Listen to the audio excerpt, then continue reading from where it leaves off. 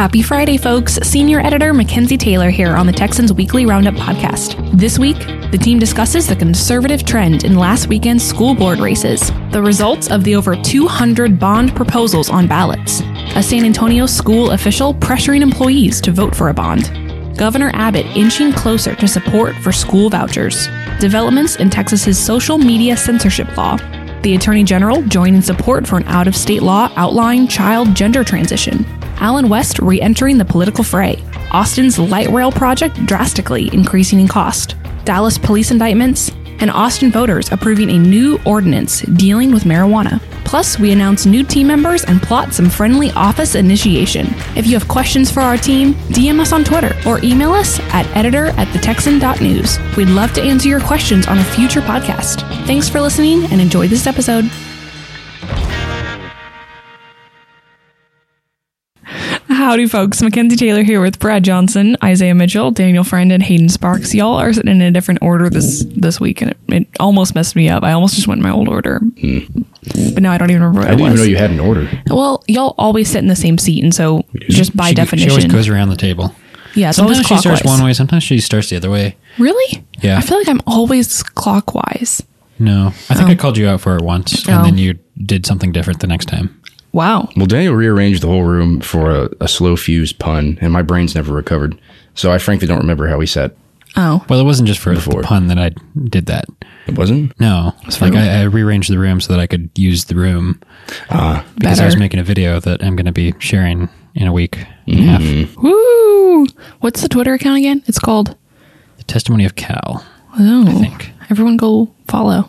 You think? Yeah, because after how many words you've written, you should probably have it down. No, see, I've made a bunch of different social media accounts, and like on Facebook and Instagram, you can have longer handles, so I was able to fit the entire title in there. When I went to Twitter, had to be shorter, so it's not the full length of the title of the book. Okay. Yeah, that makes more sense. Well, keep an eye out for it, folks. Video coming soon. Wonderful. Gentlemen, I do want to make note here. Isaiah was earlier this week opining about, because usually Isaiah's a very low maintenance coffee drinker. We have a big thing of Folgers. He's the one in the office who will usually make a pot of coffee. Do you drink the whole pot of coffee yourself? Yeah. I do it at odd times too. It's like last night, the coffee grinder came in. It was 4:55 p.m. And he was like, I got to make a coffee. I got to make a pot. Like you're technically able to leave in 5 minutes and go home. And also, I mean, I drink coffee late. So what am I talking about? I've brewed coffie very late before. How did you sleep last night? Pretty well. It doesn't affect you if you, how late do you have to drink coffee in order for it to affect you? I don't know. I guess I don't feel its effects that strongly. Yeah. Yeah. It'll make you jittery. Okay. If I drink a whole lot of it, but that's about it. But if you have a cup at 5, you're fine. Yeah. Or pot at 5. I guess you probably didn't drink the entire pot. It wasn't that big, but I mean, it wasn't to the brim. Okay. Yeah. Oh, interesting. That would make it sound like I just take it out and just chug the.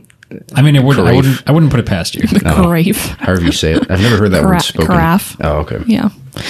Apples, oranges. Can you taste a difference between the coffee you just brewed and Folgers? Yeah. Okay. Which do you prefer? I think I like this one better, actually. Oh, nice. Yeah. It's from Sons in Fort Worth. It's pretty good stuff. And Daniel's just not a coffee drinker. Hayden likes to hug his coffee. We just talked about that. Hayden will hug his coffee mug to his chest and enjoy his time. And he has no mic in front of him, so he's unable to say anything about this. And Brad orders... as usual. My usual, yes. They name it the Brad on the menu. I thought I went fast enough where I could get my words in before anybody else and set the narrative as a truthful one. And Daniel still managed to get his words in. I don't know what you're talking about. The nice lady at Sweetwater's asked Does she know your if name? I want my usual. Does she know your name? No. Oh, she knows. Well, she knows when I put my phone number in and then it pops up on her thing. But she does recognize me for what I usually get or always get. So, but she does know my name. Does she know? Oh, yes, she does. That you want X drink? What is the drink I order, Brad? It's a latte. What is it? You literally can't get around this. I always order an oat milk vanilla latte, and it's my usual. I've gotten it for years. Brad, he was like, "What are you getting?" one day, and I was like, "I'm getting an oat milk vanilla latte," and he's like, "Okay, well, get me one." And so I did. And now he claims that it's his usual, and it is now, but it drives me crazy. I do that. Yeah. But I have been drinking lattes well before I started. But it's not just a latte; it's an oat milk vanilla latte. Oh my gosh! All right, tomato. The fact that it has vanilla in it is why I get it. I don't give a crap about the oat milk. Oh well, then why would you not? But it's more expensive. You know, I must point out. Right before we began this podcast, Mac told us, let's keep our segments pithy and tight. We're like 5 minutes in talking about coffee. Called out. It had been a few weeks since we bickered on the podcast, so I think we had to get that in. That's true. We had to get it out of our systems. People come for the bickering. That's why they're here. 2 of our listeners come for the bickering. The rest actually come for the news, but some people do enjoy it, which I cannot understand. Well, on that note, Isaiah, we are going to go ahead and jump in the news. Thank you for calling me out in my hypocrisy. So let's talk about the elections this last weekend. A lot of eyes were watching Texas school board races specifically. Politically, how did they turn out? It's always a little hard to define a statewide trend in school board races because we've got around 1,000 of them in Texas. Sheesh. And they've got their own election rules. They don't all have elections on the same day. And so the system is just real decentralized and just vast. But there was definitely an undeniable pattern among a lot of high-profile school districts where candidates that focused a lot on fiscal thrift, transparency, and less political academics did a lot better than candidates who focused on what you might call the usual classics among that sphere, like diversity measures, funding hikes, and either like getting rid of accountability measures like standardized tests altogether, or unlinking them from the way we would gauge the performance of teachers or schools. Would that be like in today, and I'm asking this, like, is that what you would consider like the classic tenets of school board races now, even more so than the things that people who ran their races on and won this cycle might typically espouse? Yes, and the reason why is that those latter interests that I mentioned are typically the concerns of teacher and school board unions. So got it. I see what you're saying. Yeah. And so we can we don't have to go over these same topics every time we talk about the candidates. We can just colloquially call these conservatives and more establishment candidates, if you want to put it that way, since they generally do share the concerns of TASB and the AFT and the NEA and so forth. Yeah, so, the establishments of the Texas public education system, basically. That's a good way to put institutions. It, for the most part. Yeah. Okay, thank you. I just wasn't quite sure. So talk about the pattern. Where do we see this? What all did we see in terms of which school districts came out in this kind of result? Some people have written on the fact that there was a lot of heightened fundraising for this particular cycle for particular places. And there was certainly like bigger and more prominent attention devoted to particular districts. Like Brad wrote an article talking about how there were a lot of Republicans from state or federal offices that were paying attention to school boards in their districts that they represent. Like Chip Roy kind of waded into that topic. Gary Gates, we'll get into him. Texas GOP Chairman Matt Rinaldi endorsed 3 candidates in the Spring Branch ISD board elections. All 3 of them won. The state GOP also endorsed Scott Bowen, an incumbent trustee and self-described conservative on the Clear Creek ISD school board, who also won his race. In Grapevine-Colleyville ISD, similar deal. These 2 candidates, who both campaigned on the goal of depoliticizing the classroom, picked up both school board seats on the ballot, had a lot of support from Rinaldi and other people in the same crowd. Yeah. State Rep Gary Gates endorsed a couple candidates on the Fort Bend ISD board. This is really notable. One of them, they both won, and they were the only 2 races on the ballot.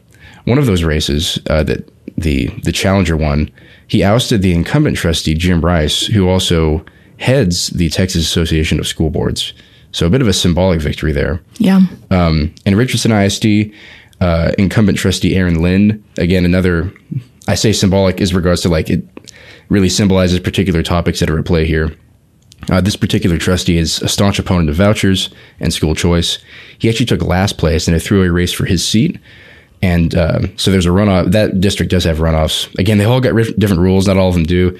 So a lot of these races that even the ones that I've already mentioned, we've got winners with like 46, 47%, because, it's just whoever gets the most votes wins in some places. And other places do have that 50% cutoff rule that can lead to a runoff. There is a group called the Lake Travis Families PAC advocating transparency and parental involvement In that district, all 3 candidates that they endorsed won their races for the Lake Travis ISD School Board. Chip Roy, whom we mentioned earlier, the candidates that he endorsed were for the 2 seats on the ballot in Dripping Springs ISD. Both won their elections. And obviously, critical race theory was a big topic in this race. It has been, it has been in Texas at least since the legislature addressed it, and before that, because it motivated the legislature to address it, right? Yeah. And so there's a longer definition to that in the article that I hope will suffice. But however you want to define it, there were candidates who were outspoken opponents of critical race theory that did very well in their races. One of them is Marvin Lowe, a realtor, and an outspoken opponent of critical race theory. I say outspoken because it's pretty explicit on his website. He defeated an incumbent trustee, Natalie Hebert, endorsed by the Dallas Morning News for a place on the Frisco ISD board. And there was another candidate for the same board, Stephanie Elad, also with a platform explicitly opposing critical race theory, who won her spot, place 3. There's a group called the 1776 Project PAC with the same concerns, especially with regard to CRT, but also with a lot of other topics like school choice and so forth. They endorsed a raft of candidates, all but one of whom won their races. And the candidates that they endorsed were running in Keller ISD, in Mansfield ISD, South Lake Carroll ISD, a district that has weathered particularly tumultuous controversy over its own diversity measures. It's gotten a lot of national attention for it, especially thanks to NBC and some others. Yeah. But candidates who oppose that diversity plan are still maintaining their gains on the school board. So those are just a few. Yeah, absolutely. And it's hard, like you said, to distill all these races down to one trend. But I think the thread you're pointing out here is where Republicans, higher elected Republicans, did get involved and cited these concerns.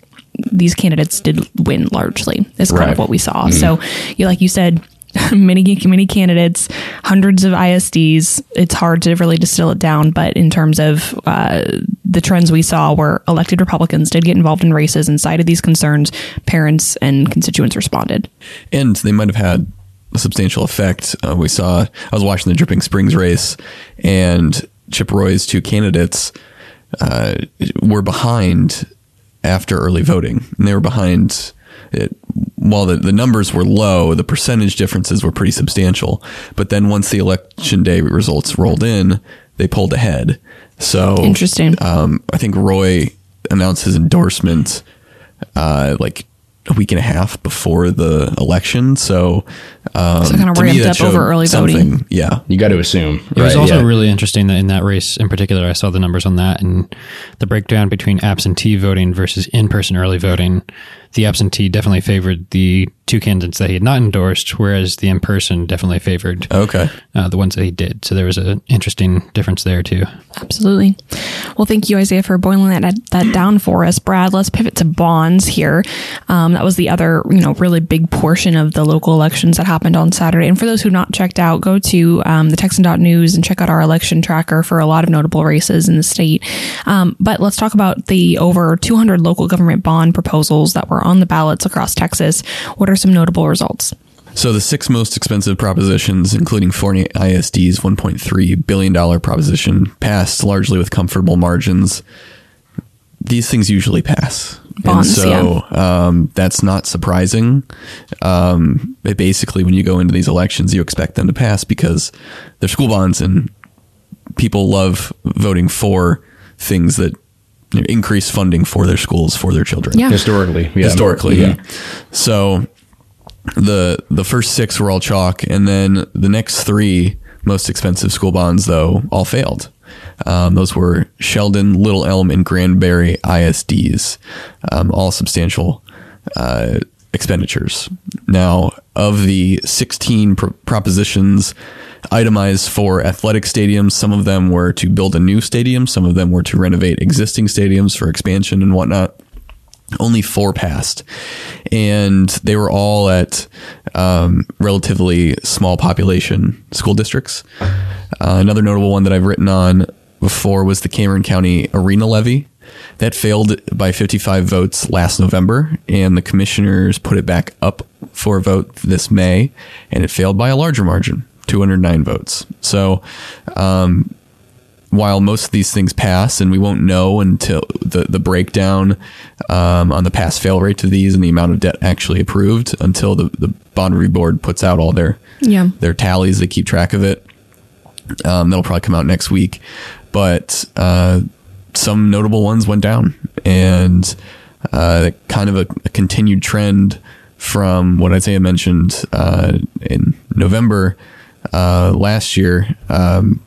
It was the first time in 10 years that more school bonds were rejected than passed. So maybe this trend is kind of starting to turn a little bit, but we'll see, and we'll see once the bond review board puts the results out. And Cameron County specifically being a very interesting instance of this happening. Brad, thank you for covering that for us.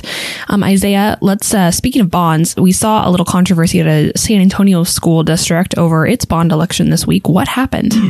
Well, there's a school choice activist named Corey DeAngelis who got this scoop on a particular story in Northside ISD in San Antonio.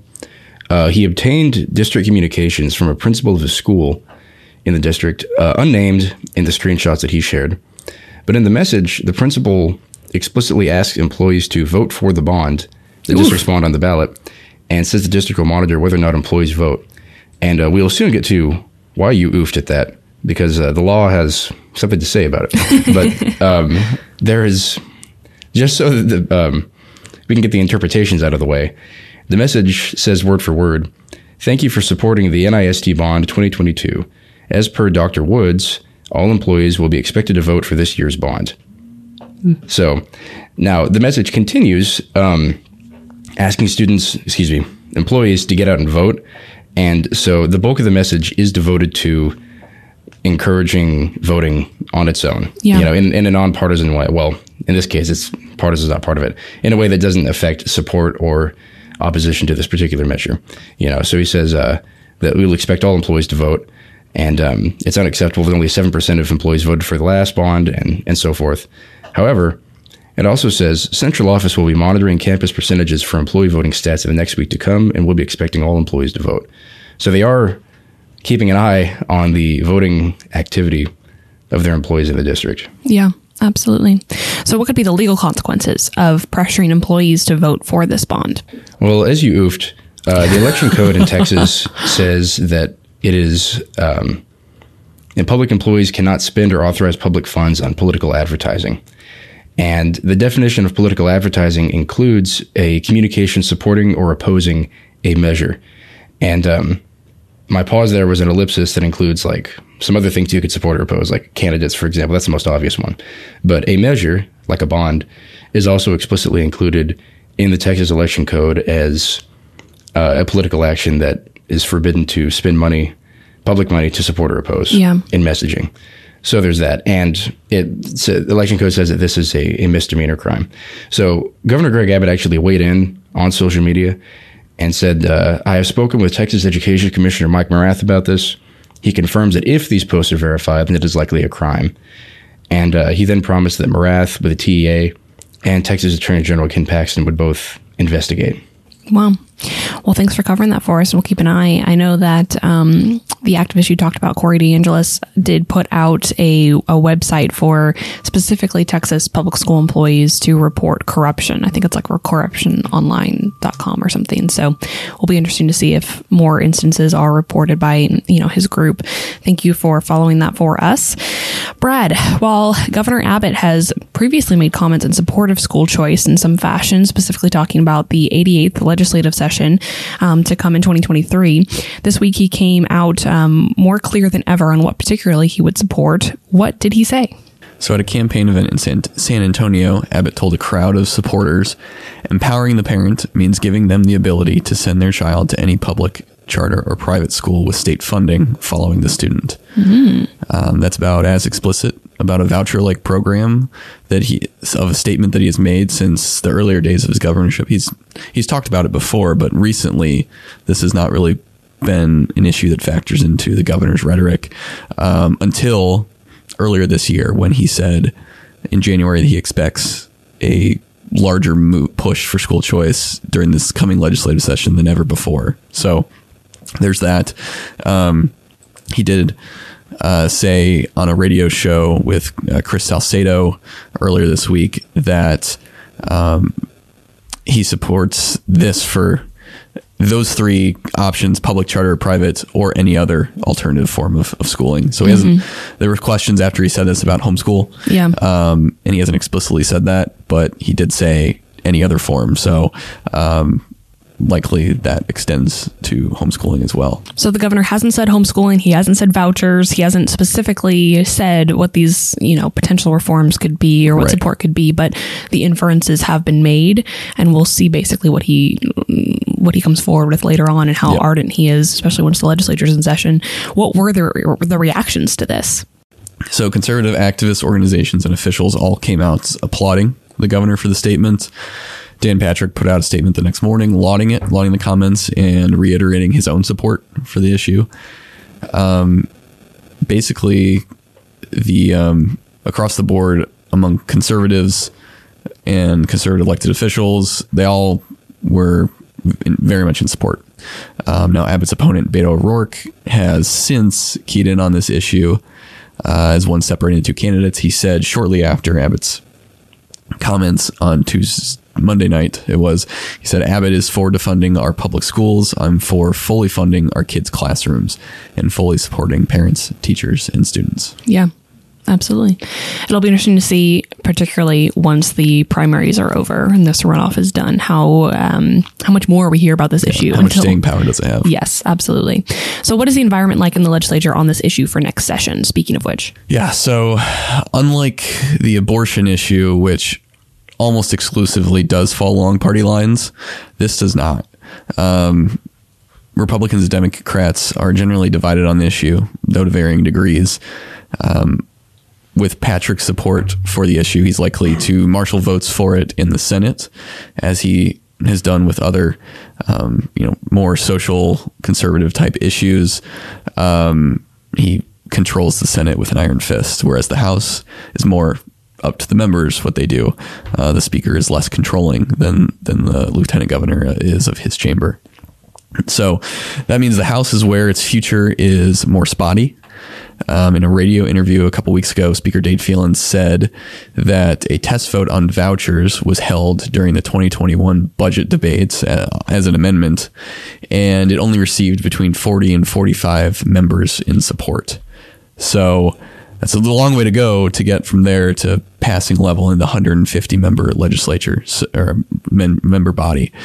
But if the governor pushes the envelope on this, you can expect that number to grow. But who knows if that'll be enough. There are a lot of especially rural Republicans, or at least I wouldn't say a lot, but a sizable number of rural Republicans that are not in support of this. Yeah. And either they've been out there openly against this, like Representative Glenn Rogers, or they've been silent on the issue. So we don't know how it's going to turn out.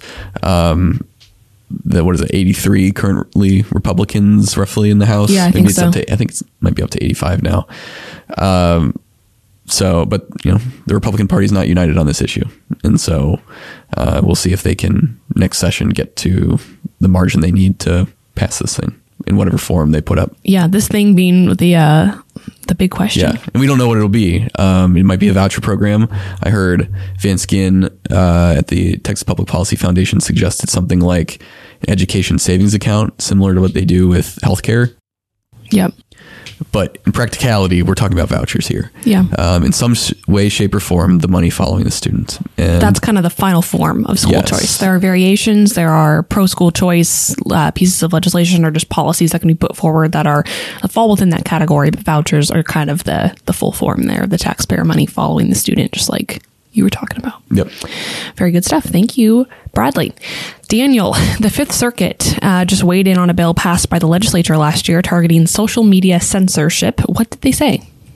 So this appeal was brought to the Fifth Circuit by Attorney General Ken Paxton after, in a lawsuit in December, a lower court actually issued an injunction preventing Texas' new anti-social media censorship bill from going into effect.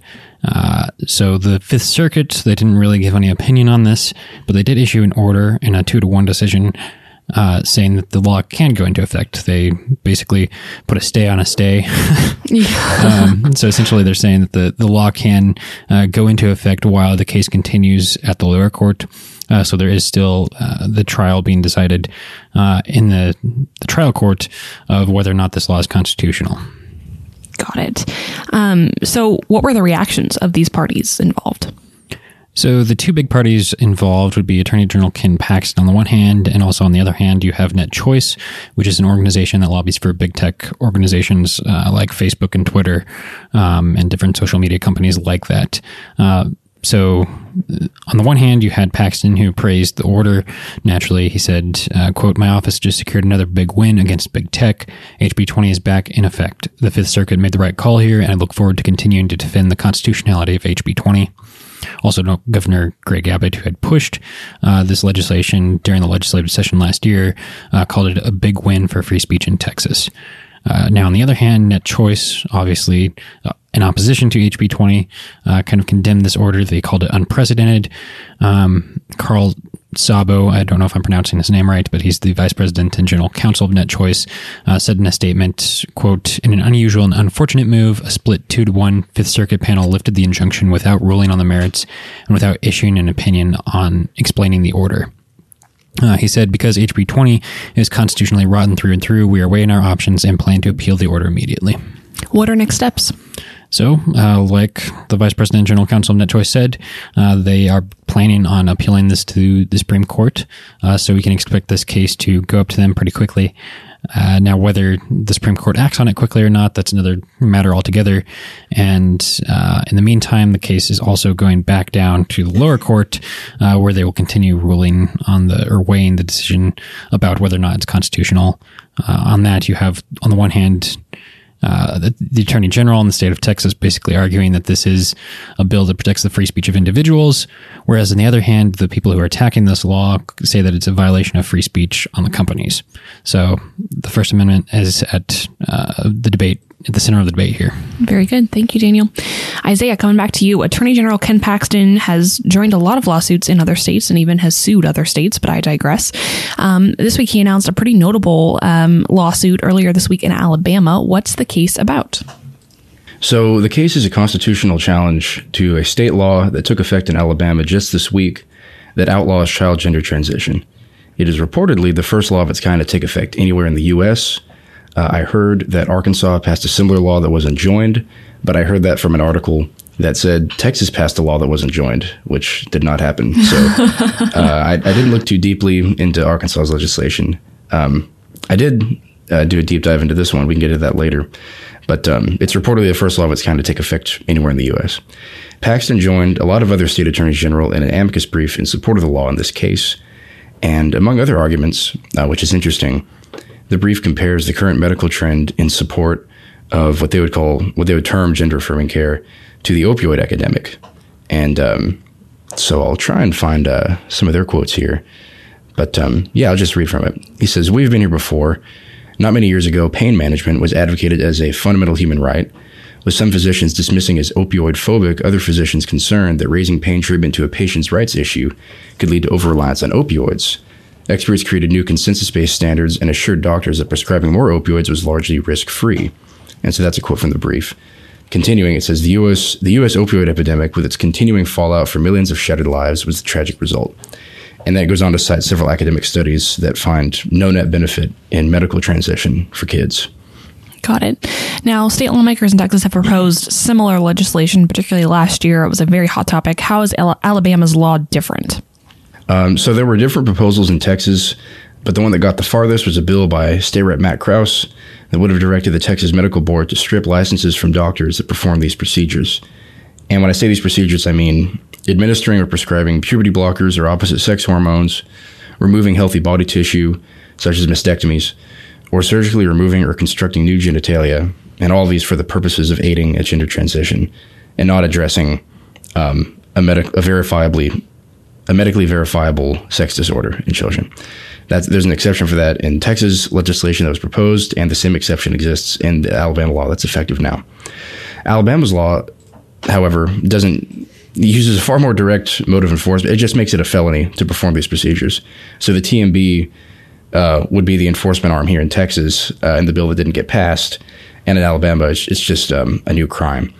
It also says, interestingly, that public school employees may not withhold information about a child's perception of his or her sex from the child's parent.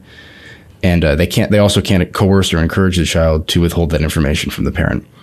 That's something that was absent from, I want to say, any of the proposals in the Texas legislature from last year. But that section in the Alabama law does not describe a penalty. So I'm not quite sure about that one. It might be district-wide. I don't know. But that's an interesting line that didn't appear in any of the Texas bills. So how has Paxton been involved in this issue up till now? So Krause, if you'll recall, was the lawmaker that submitted an official opinion request to Paxton. This was after the session, after the legislation failed in Texas, and after Greg Abbott directed the Texas Department of Family Protective Services to treat genital surgeries in particular as child abuse, saying that they were already considered child abuse under existing, unchanged Texas law. And the DFPS is the agency that, controls foster care, investigates child abuse, that kind of thing. That's their gig. So after that, Matt Krause asked Paxton in an official request that, giving Paxton a deadline, if the same might be said of puberty blockers, mastectomies, other procedures to aid a child gender transition, if those might also be considered abuse under Texas law. And ostensibly, much of this is speculation, but Paxton took a little while. Yeah. And in that period, while he was taking a little while to digest and then eventually produce this opinion from his office, he kind of edged closer to, there were some public facing gestures, like, the one that I've got the top of mind right now is when he sent a bit of a confusing letter to DFPS insinuating that the agency already had the statutory authority without an official opinion from him to investigate and prosecute these procedures as child abuse under existing law. And we've got an article about that kind of unweaves that request to the DFPS, or that letter to the DFPS, if you want to go back and look at that one. But eventually Paxton did produce an opinion that said child abuse, as it's defined in Texas law, does include all of these procedures, especially those that sterilize the child, in effect. And that triggered the DFPS investigating and prosecuting these procedures, but they're currently blocked from doing that by a court order. Yeah. So. Well, thank you for unweaving that for us, Zay. Daniel, we're coming back to you. Alan West was previously the Texas GOP chairman, and then he launched a campaign for governor against Governor Abbott. Now he's back in the news for something else. What is going on? There is a current board member of the National Rifle Association and several former board members of the group, of which Alan West is also a former board member. But this group of individuals have launched a draft campaign to nominate Alan West to be the next head of the NRA.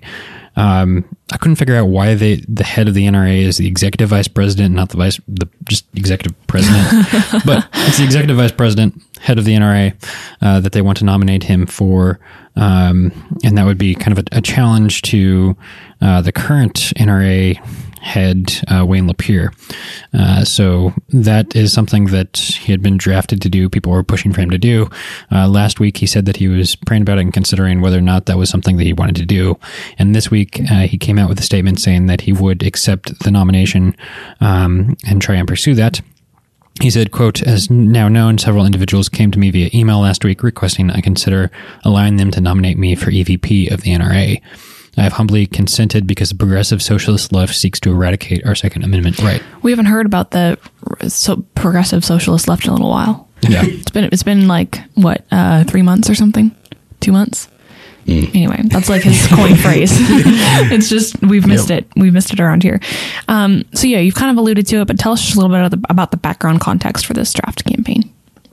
Yes. So a little bit of context. I know that we published an article. It's been a while ago since we published this. Man, I've been working here for a long time. Goodness. But the NRA was originally chartered in New York. It's headquartered in Virginia, but then there was talk about moving it to Texas. They actually tried filing bankruptcy in a Texas court. That filing was tossed out by a judge. But essentially, they're trying to recharter their organization, get out of New York. But they're caught up in a legal battle there with the New York Attorney General, who has been going on the warpath against them. And so lots of this legal battle between the organization and New York has now led to a point where people are concerned that the court is actually going to force Lapierre out of his position.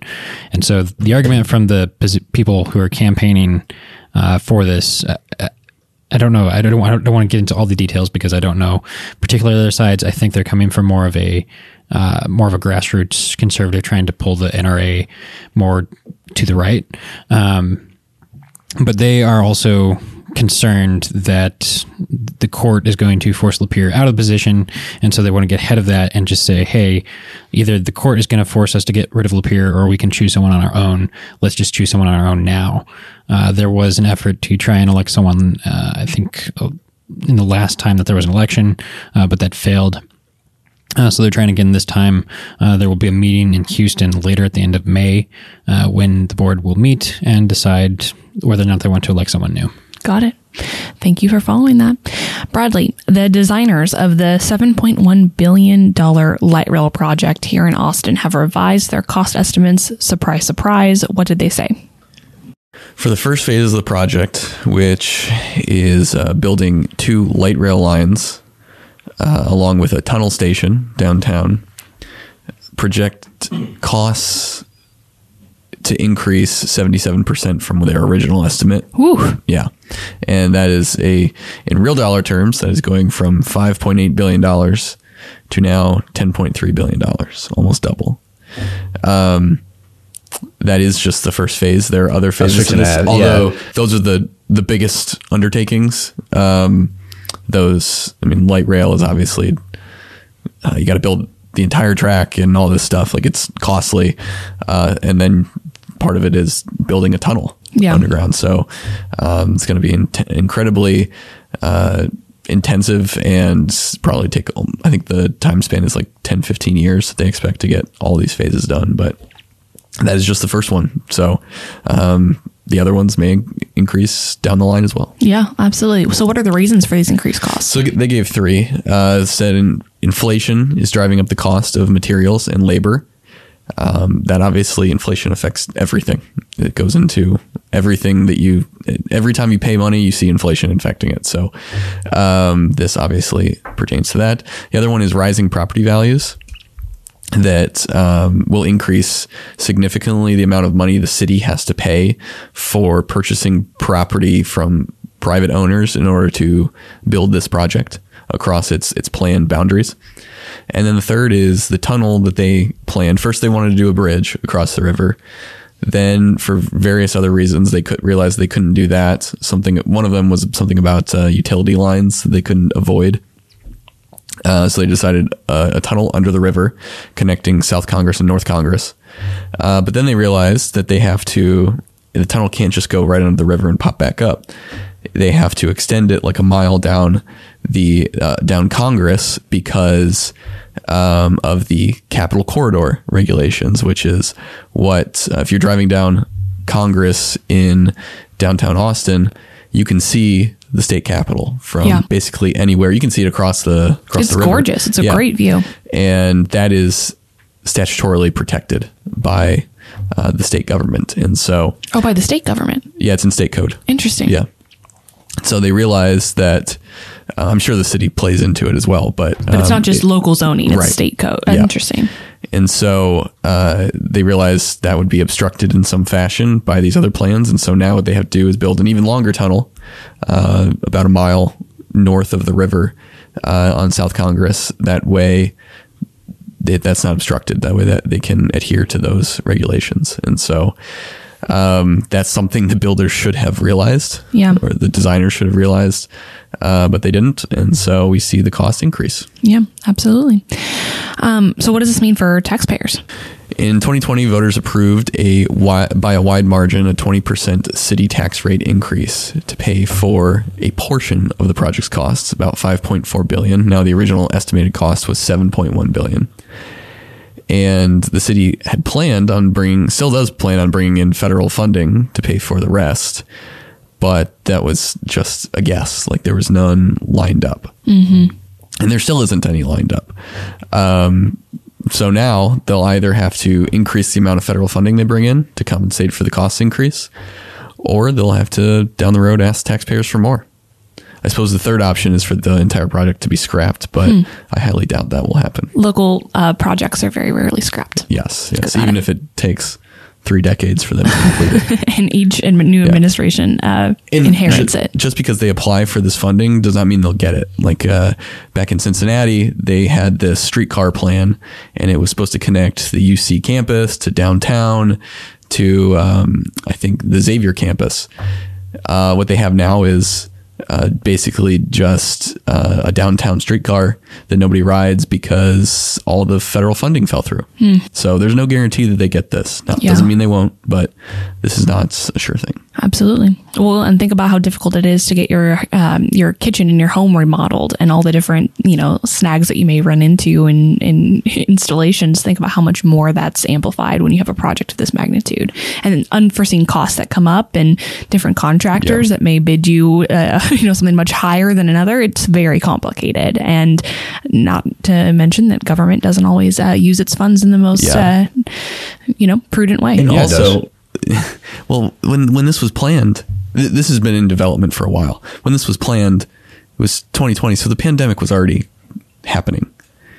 And that's wild to think about. Could have foreseen some sort of cost problems because of the pandemic throwing a wrench into the supply chain and whatnot, which is absolutely driving up costs. But also the federal government is spending money like crazy, printing money. They already have. So the idea that this wasn't approved in 2019 when the economy was in great shape. Yeah. They had to have known that they were going to run into problems like this, but here we are. Here we are. Thank you, Bradley. Hayden, we're going to come to you. You wrote about a couple of Dallas police indictments this week. Who are the police officers in question, and what are they accused of? I always like to put things in their political contexts, so I will mention that Criminal District Attorney John Creuzot is in a general election campaign against former State District Judge Faith Johnson, a Republican who was also the Criminal District Attorney in Dallas County. Creuzot being a Democrat, correct? Creuzot is a Democrat, and he defeated Faith Johnson in the last general election for DA in 2018. But the current indictments that were handed down recently were against one former police officer and a current police officer in the Dallas Police Department. Both of them were or are senior corporals and have been charged with multiple felonies that could put them away for life. Melvin Williams was fired by the department earlier this year on an unrelated incident. He was accused of assaulting someone last summer and was fired as a result of that accusation. But both Melvin Williams and the other defendant in this case, the current senior corporal Ryan Mabry, who's 36 years old, are charged with multiple counts of aggravated assault by a public servant and counts of deadly conduct as well. The accusations stem from injuries that were sustained by demonstrators in the summer of 2020 during the race riots that took place downtown. There are also accusations based on injuries that were said to have been sustained by unknown individuals. In other words, the people who are said to be victims have not come forward or have not otherwise been identified. They are Mabry is looking at 6 counts of aggravated assault by a public servant and 2 counts of deadly conduct. Williams is looking at, I believe, 4 counts of aggravated assault by a public servant and 2 counts of deadly conduct. They also both face misdemeanor counts of official oppression. Now, in addition, one more. No, go for it. The grand jury, just a reminder, grand juries do not convict people. They issue a no bill or true bill on indictments. They also issued an indictment for Officer Joe Privet in the Garland Police Department of 1 count of aggravated assault by a public servant. But that is the complete list of indictments that were announced by Creuzot's office. Wow. Now, how did Dallas Police Chief Eddie Garcia respond to all of this? Of course, 2 of the people here are either currently or were associated with DPD. Chief Eddie Garcia really took the posture that most police chiefs are going to take in a situation like this. And he encouraged the public to wait on the jury's verdicts in these cases, and reminded the public that there were hundreds of officers who acted professionally and were not indicted. But he also encouraged people in these cases to await the jury's verdict and not to rush to judgment. He stated, quote, "I'm not quite sure if there was criminal intent," end quote. He also stated that DPD is not necessarily going to make any major policy changes as a result of these indictments. In fact, he stated, in a way, the opposite. He said, quote, "The goals are to defend our protesters, to protect our officers, and to ensure the city doesn't burn. Those are the goals that will always be the goals. The tactics, what a professional police department will do is look at the tactics used and maybe modify some tactics, which this department already has done. But those goals will never change, and this city needs to know that this police department's goals will never change," end quote. Garcia defended his officers as most police chiefs would do in this situation, and he also disagreed with the grand jury's characterization of the 40 millimeter launchers as deadly weapons because they were used to propel less than lethal rounds of ammunition at these protesters.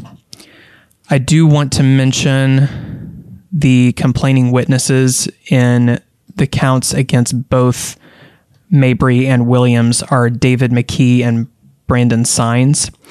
They do not include the two unknown individuals. These are the names on the indictments. And anytime I talk about criminal charges, I try not to give a summary of what happened because that's for the jury to sort out. And it's, of course, in dispute what happened on May 30th, 2020.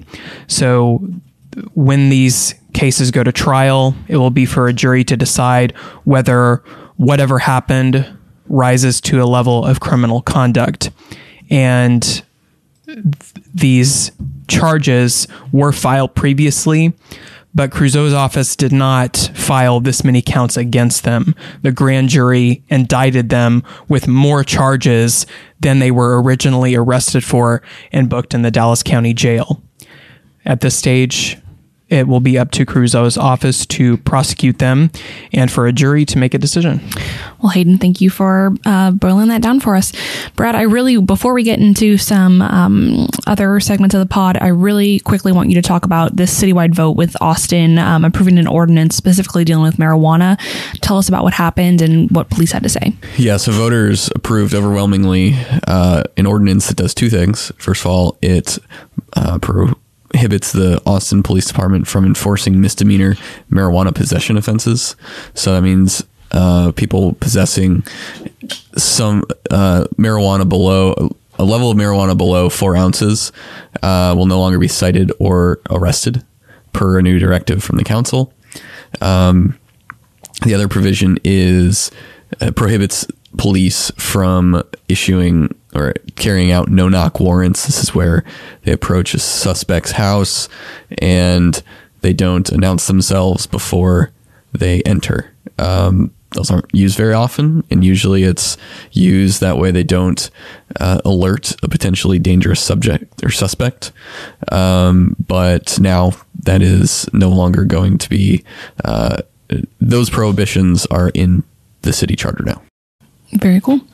Well, thank you for covering that for us. And police basically said, this won't change that much of what they're already doing. Yeah, they said they already don't really arrest for that level of possession because their resources already stretched thin enough.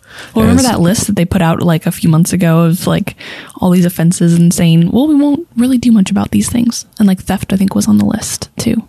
The low level thefts. Yes. DA, yes. There's something like that in Dallas too, right? You remember? I don't know. That's unimportant. Yeah. There was a policy like that. They're not prosecuting lower level marijuana offenses. I can't remember if it's 2 ounces or 4 ounces, but that wasn't a countywide vote so much as it was a policy that the new DA's administration put in place. Well, that's the reason it won't change much, because if the DA is not going to charge, Then the why police arrest? aren't going to arrest. Yeah. So kind of the same thing that happened with the homeless stuff. Only that was also a city policy passed by the council. And then as for no-knock warrants, they said they've only done like an average of 3 the last few years. Wow. So Yeah. average of 3 each year the last few years. And it's only used for like murder suspects. Wow. Yeah. There you go. They say it won't change much. Well, thank you, Bradley, for covering that, gentlemen. We're going to pivot to some tweetery. Some tweetery. I thought that was better than just saying other words. And talk through what we're seeing on Twitter this week. Daniel, I'm going to start with you.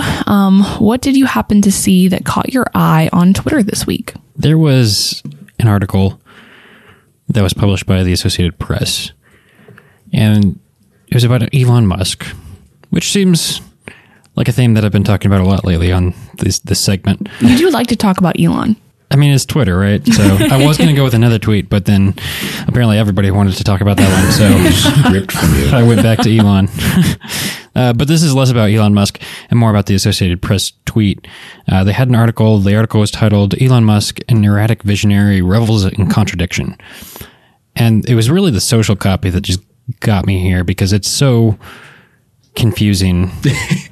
It makes no sense. I'm just going to read it word for word. It says, Elon Musk boasts that he's acquiring Twitter to defend freedom of speech, but he has long used the platform to attack those who disagree with him.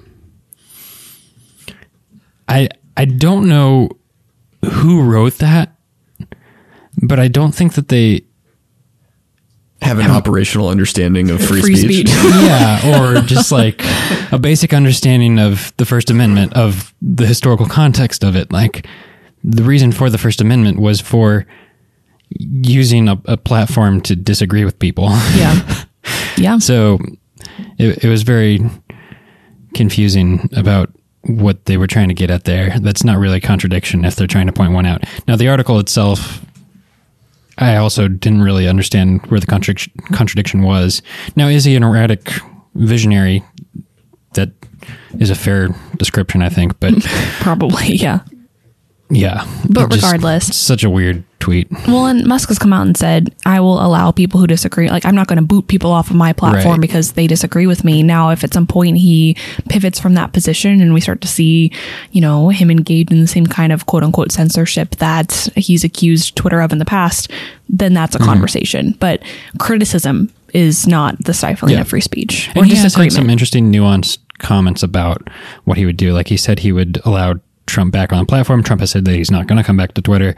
Oh, I didn't know that. That's interesting. Yeah, and then the other interesting thing is that Elon Musk said that he doesn't agree that there should be a permanent ban, but he said, maybe there's a situation for a, quote, timeout of, temporarily suspending people. Or he said that in some instances there are cases for permanent bans if you're just like a spammer or something like that. So it's a little bit more nuanced, but We talked a lot about bots and those kinds of things of, trying to make Twitter a little less spammy. So, which him talking about bots is interesting too. yeah, again, it's very interesting. Well, thank you, Daniel. Isaiah, what do you have that caught your eye this week? Let me remember, because I forgot. No, it it deals with something a little bit more related to what we read about. Ted Cruz put out a statement, not really exclusive to Twitter, but that's where I saw it, where he praised Governor Greg Abbott's newfound embrace of vouchers on Monday. He said, I have long urged Texas to stand with children and against the special interests that are trying to deny Texans the freedom to decide how education dollars are spent, such and such. I'm glad my friend Governor Abbott is so fervently supporting school choice. And Brad can probably speak to this a little bit more specifically than I can, but is it unreasonable, I wonder, this isn't a question I expect anybody here to answer, right? But I wonder, is it unreasonable to think that there is political pressure behind this statement of Ted's, To support the governor, to show support for the governor?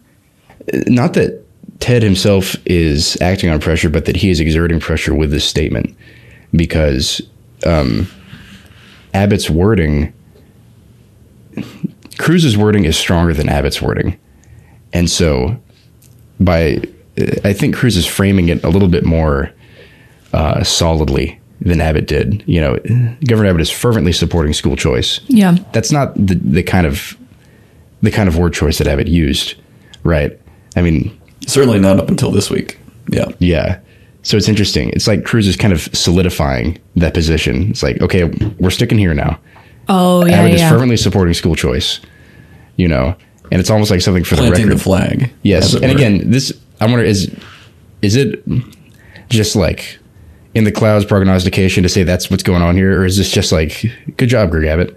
Yeah. But something interesting too, that's a little bit more concrete, is that school choice has been maybe the biggest wedge issue between these two politicians with regards to who they endorse in Texas House races. Absolutely. Especially this cycle. Yeah. Absolutely. Yeah. Mm-hmm.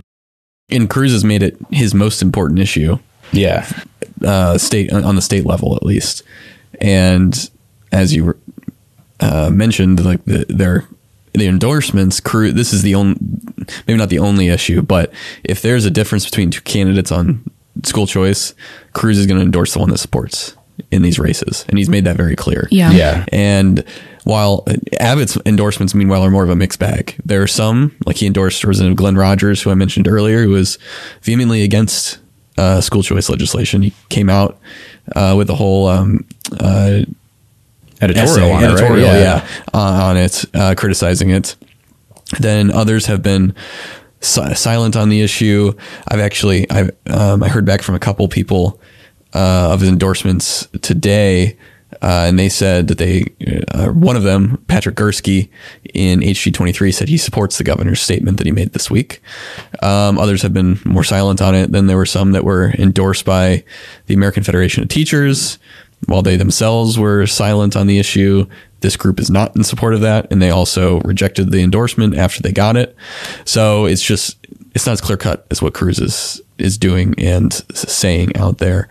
It's, like I said, more of a mixed bag. But you're right, this is a big wedge issue for these guys. Yeah. And you're totally right. It's interesting watching Cruz almost solidify, okay, yes, Abbott, you did say this. Like, yeah. It's just more statements on the record that kind of put Abbott in this corner of like, okay, you've come out in this much support so far.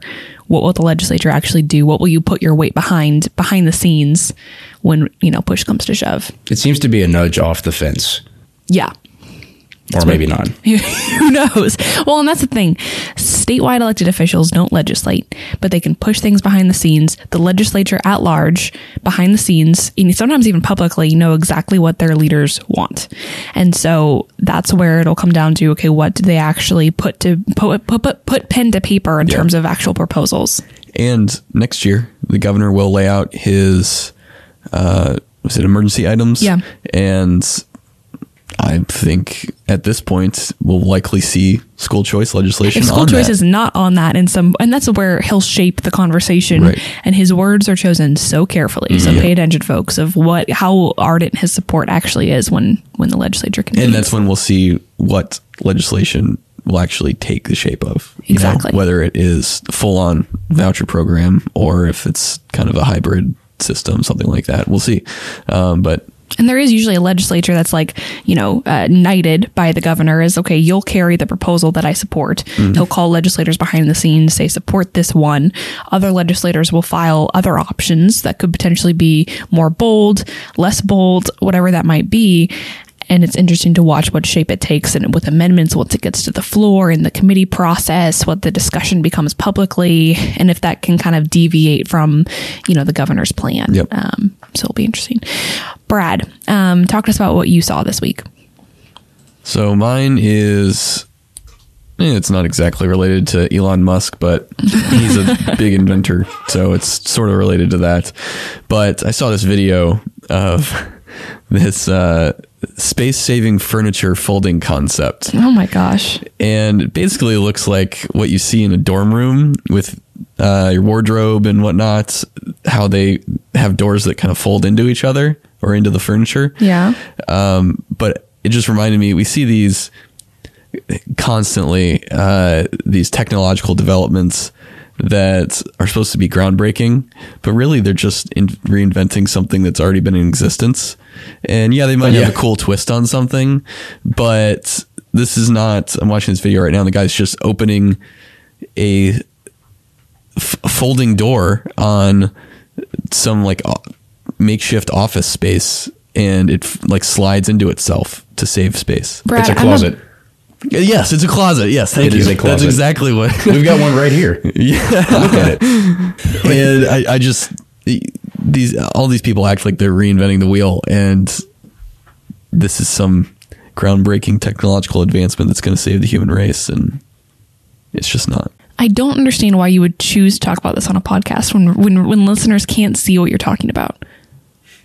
I don't mean to rake you over the coals, but I'm going to rake you over the coals. Yes, you do.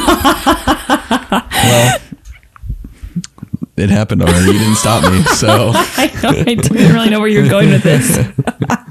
Oh my gosh! Well, it does look like a fancy IKEA installation. I'll give you that. Yeah, but it doesn't have to be this. There's so many other examples of this kind of thing. That's true. It's just you reinvented the door. Okay, good job. That's good. I understand. I'm not going to rake you over the coals any more than I already have. Okay. Yeah.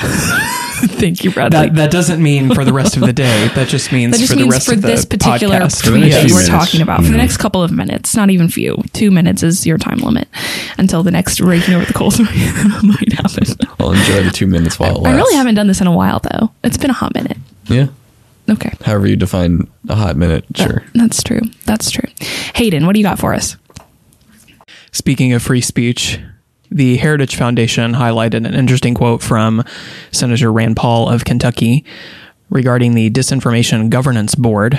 Paul said, quote, "Do you think the American people are so stupid they need the government to tell them what the truth is?" End quote. I presume he directed that remark towards Secretary Alejandro Mayorkas, but it goes to an interesting, I won't say interesting, I will say a wrong definition of freedom of speech that is emerging, and that is the ability for the left to say what it wants without being criticized, and the need for the right to be perpetually, quote, fact-checked by whatever institution or elite happens to be in charge. And, of course, the Disinformation Governance Board has been criticized for being linked to Elon Musk's purchase of Twitter. And I don't think it's any secret that there's definitely a slant to a lot of the fact checking, and people in heated debates make false claims on both sides.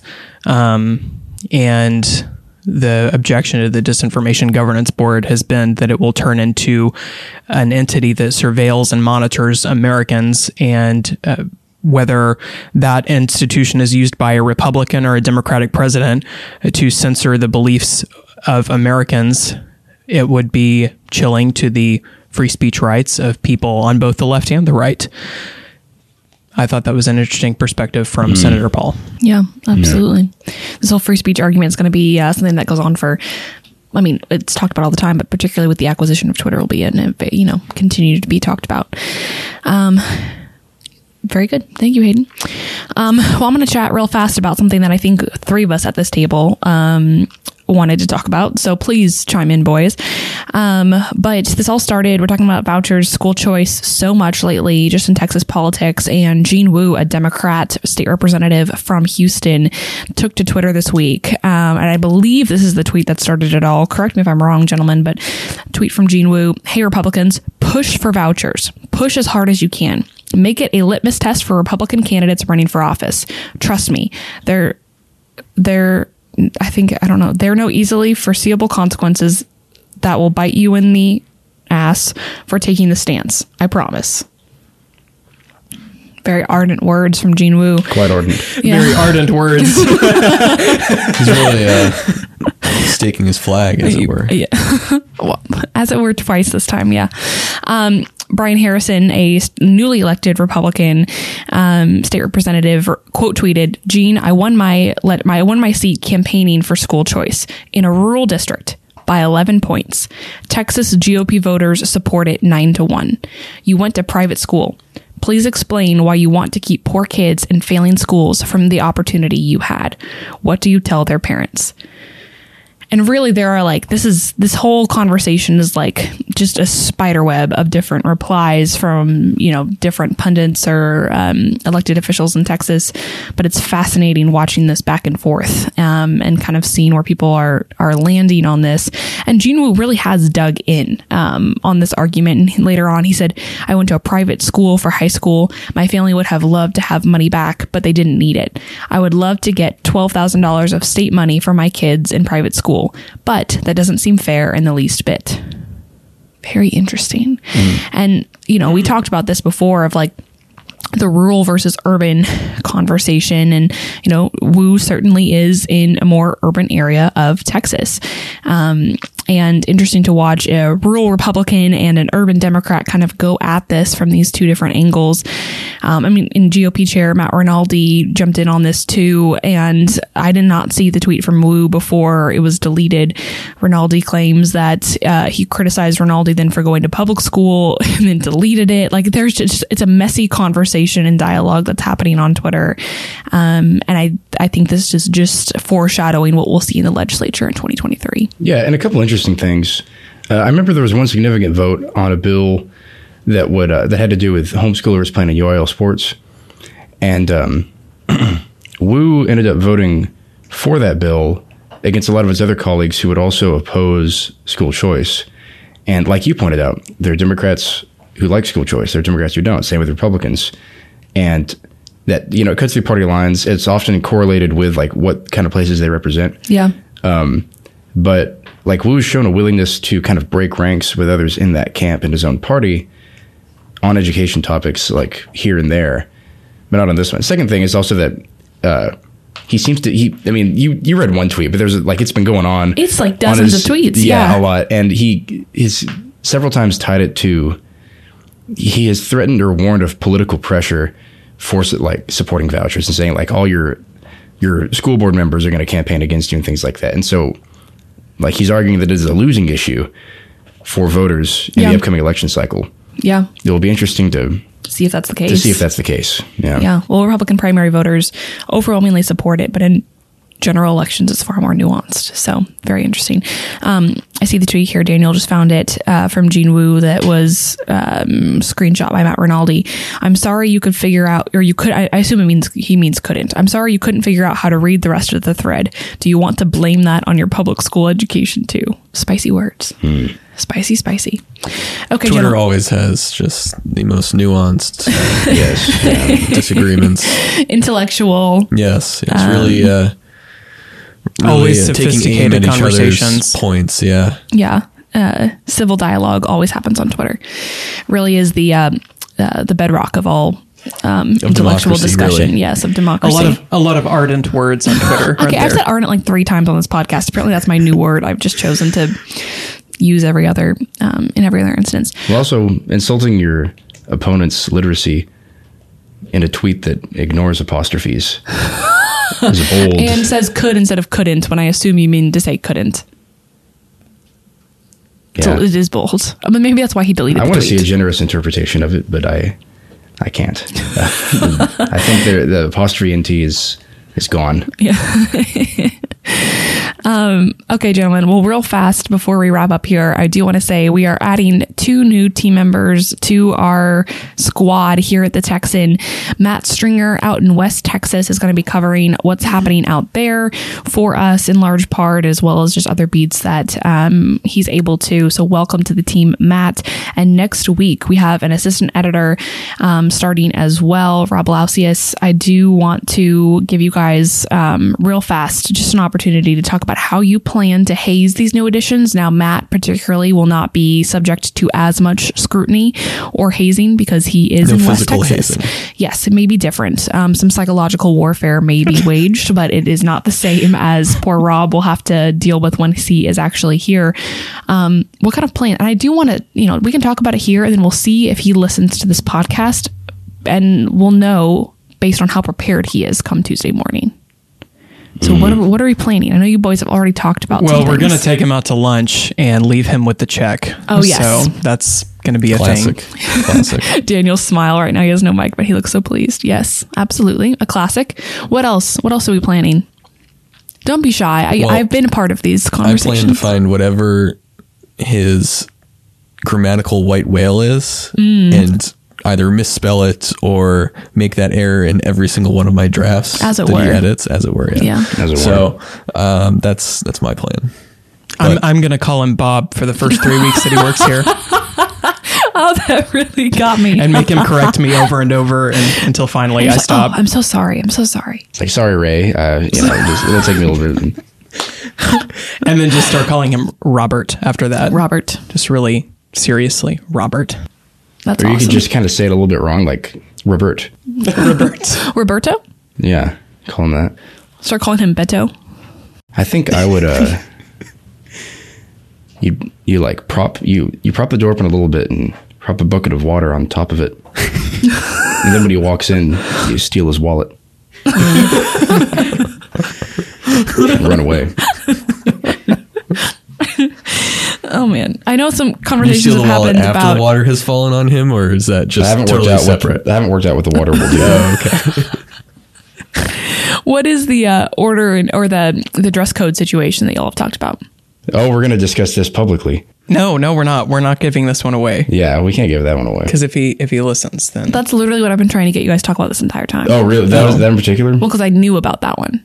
Okay. well, This bucket on the top of the door thing is not going to happen. I was scrambling for an alternative to the dress code thing because I thought, oh, we can't spoil it before he gets here. Oh, But, I don't think he'll. okay. Well, all right. We were tossing around ideas of like finding a way to scare him into thinking that we wear suits here every day. And if you're listening, we're wearing suits right now, Rob.